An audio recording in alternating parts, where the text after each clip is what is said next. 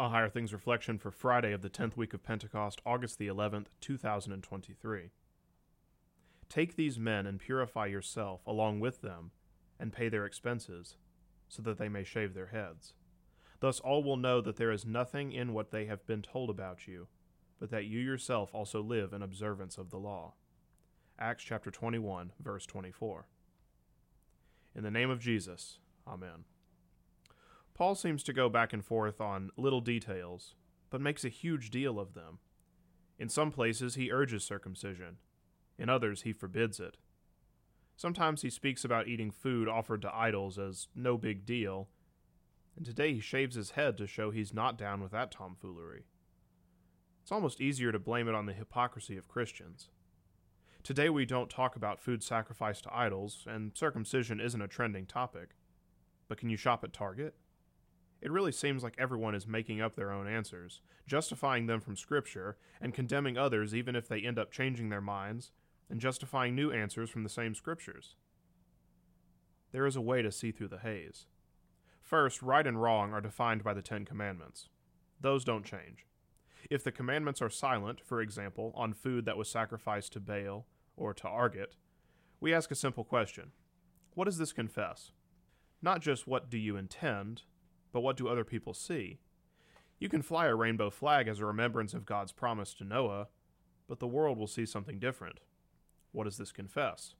That's why Paul's answer changes. To those who would make a weapon out of the law and use it against others, he preaches Christian freedom. To those who would be harmed spiritually by being subject to the trends of the day, he preaches a clear distinction between faith and unfaithfulness. When you go out into the world, can you be made unclean by anything in your baptism? No. Jesus died for you. Daily you are washed. Your salvation cannot be robbed by the dollar spot.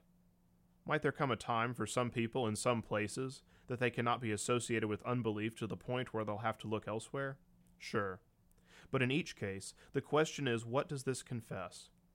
We confess Christ crucified for the forgiveness of sins and the free salvation given to us by his promises.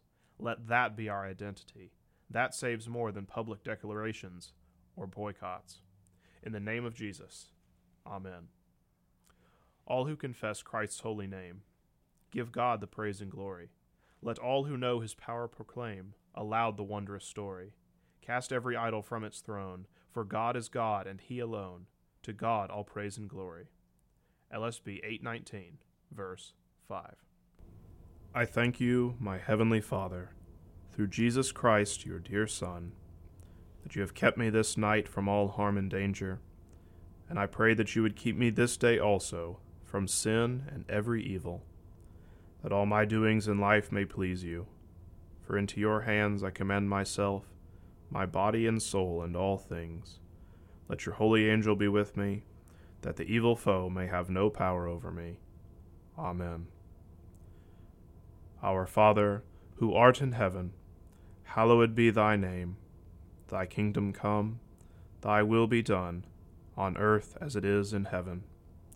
Give us this day our daily bread, and forgive us our trespasses, as we forgive those who trespass against us. And lead us not into temptation, but deliver us from evil. For thine is the kingdom, and the power, and the glory, forever and ever. Amen. I believe in God, the Father Almighty, maker of heaven and earth, and in Jesus Christ, his only Son, our Lord, who was conceived by the Holy Spirit, born of the Virgin Mary, suffered under Pontius Pilate, was crucified, died, and was buried. He descended into hell. The third day he rose again from the dead. He ascended into heaven, and sits at the right hand of God the Father Almighty. From thence he will come to judge the living and the dead. I believe in the Holy Spirit, the holy Christian Church, the communion of saints, the forgiveness of sins, the resurrection of the body, and the life everlasting. Amen. A spiritual autobiography from Christian rapper Flame about his faith journey from Calvinism to Lutheranism, including personal stories and explanation of his lyrics. Extra Nos, Discovering Grace Outside Myself, now available from CPH.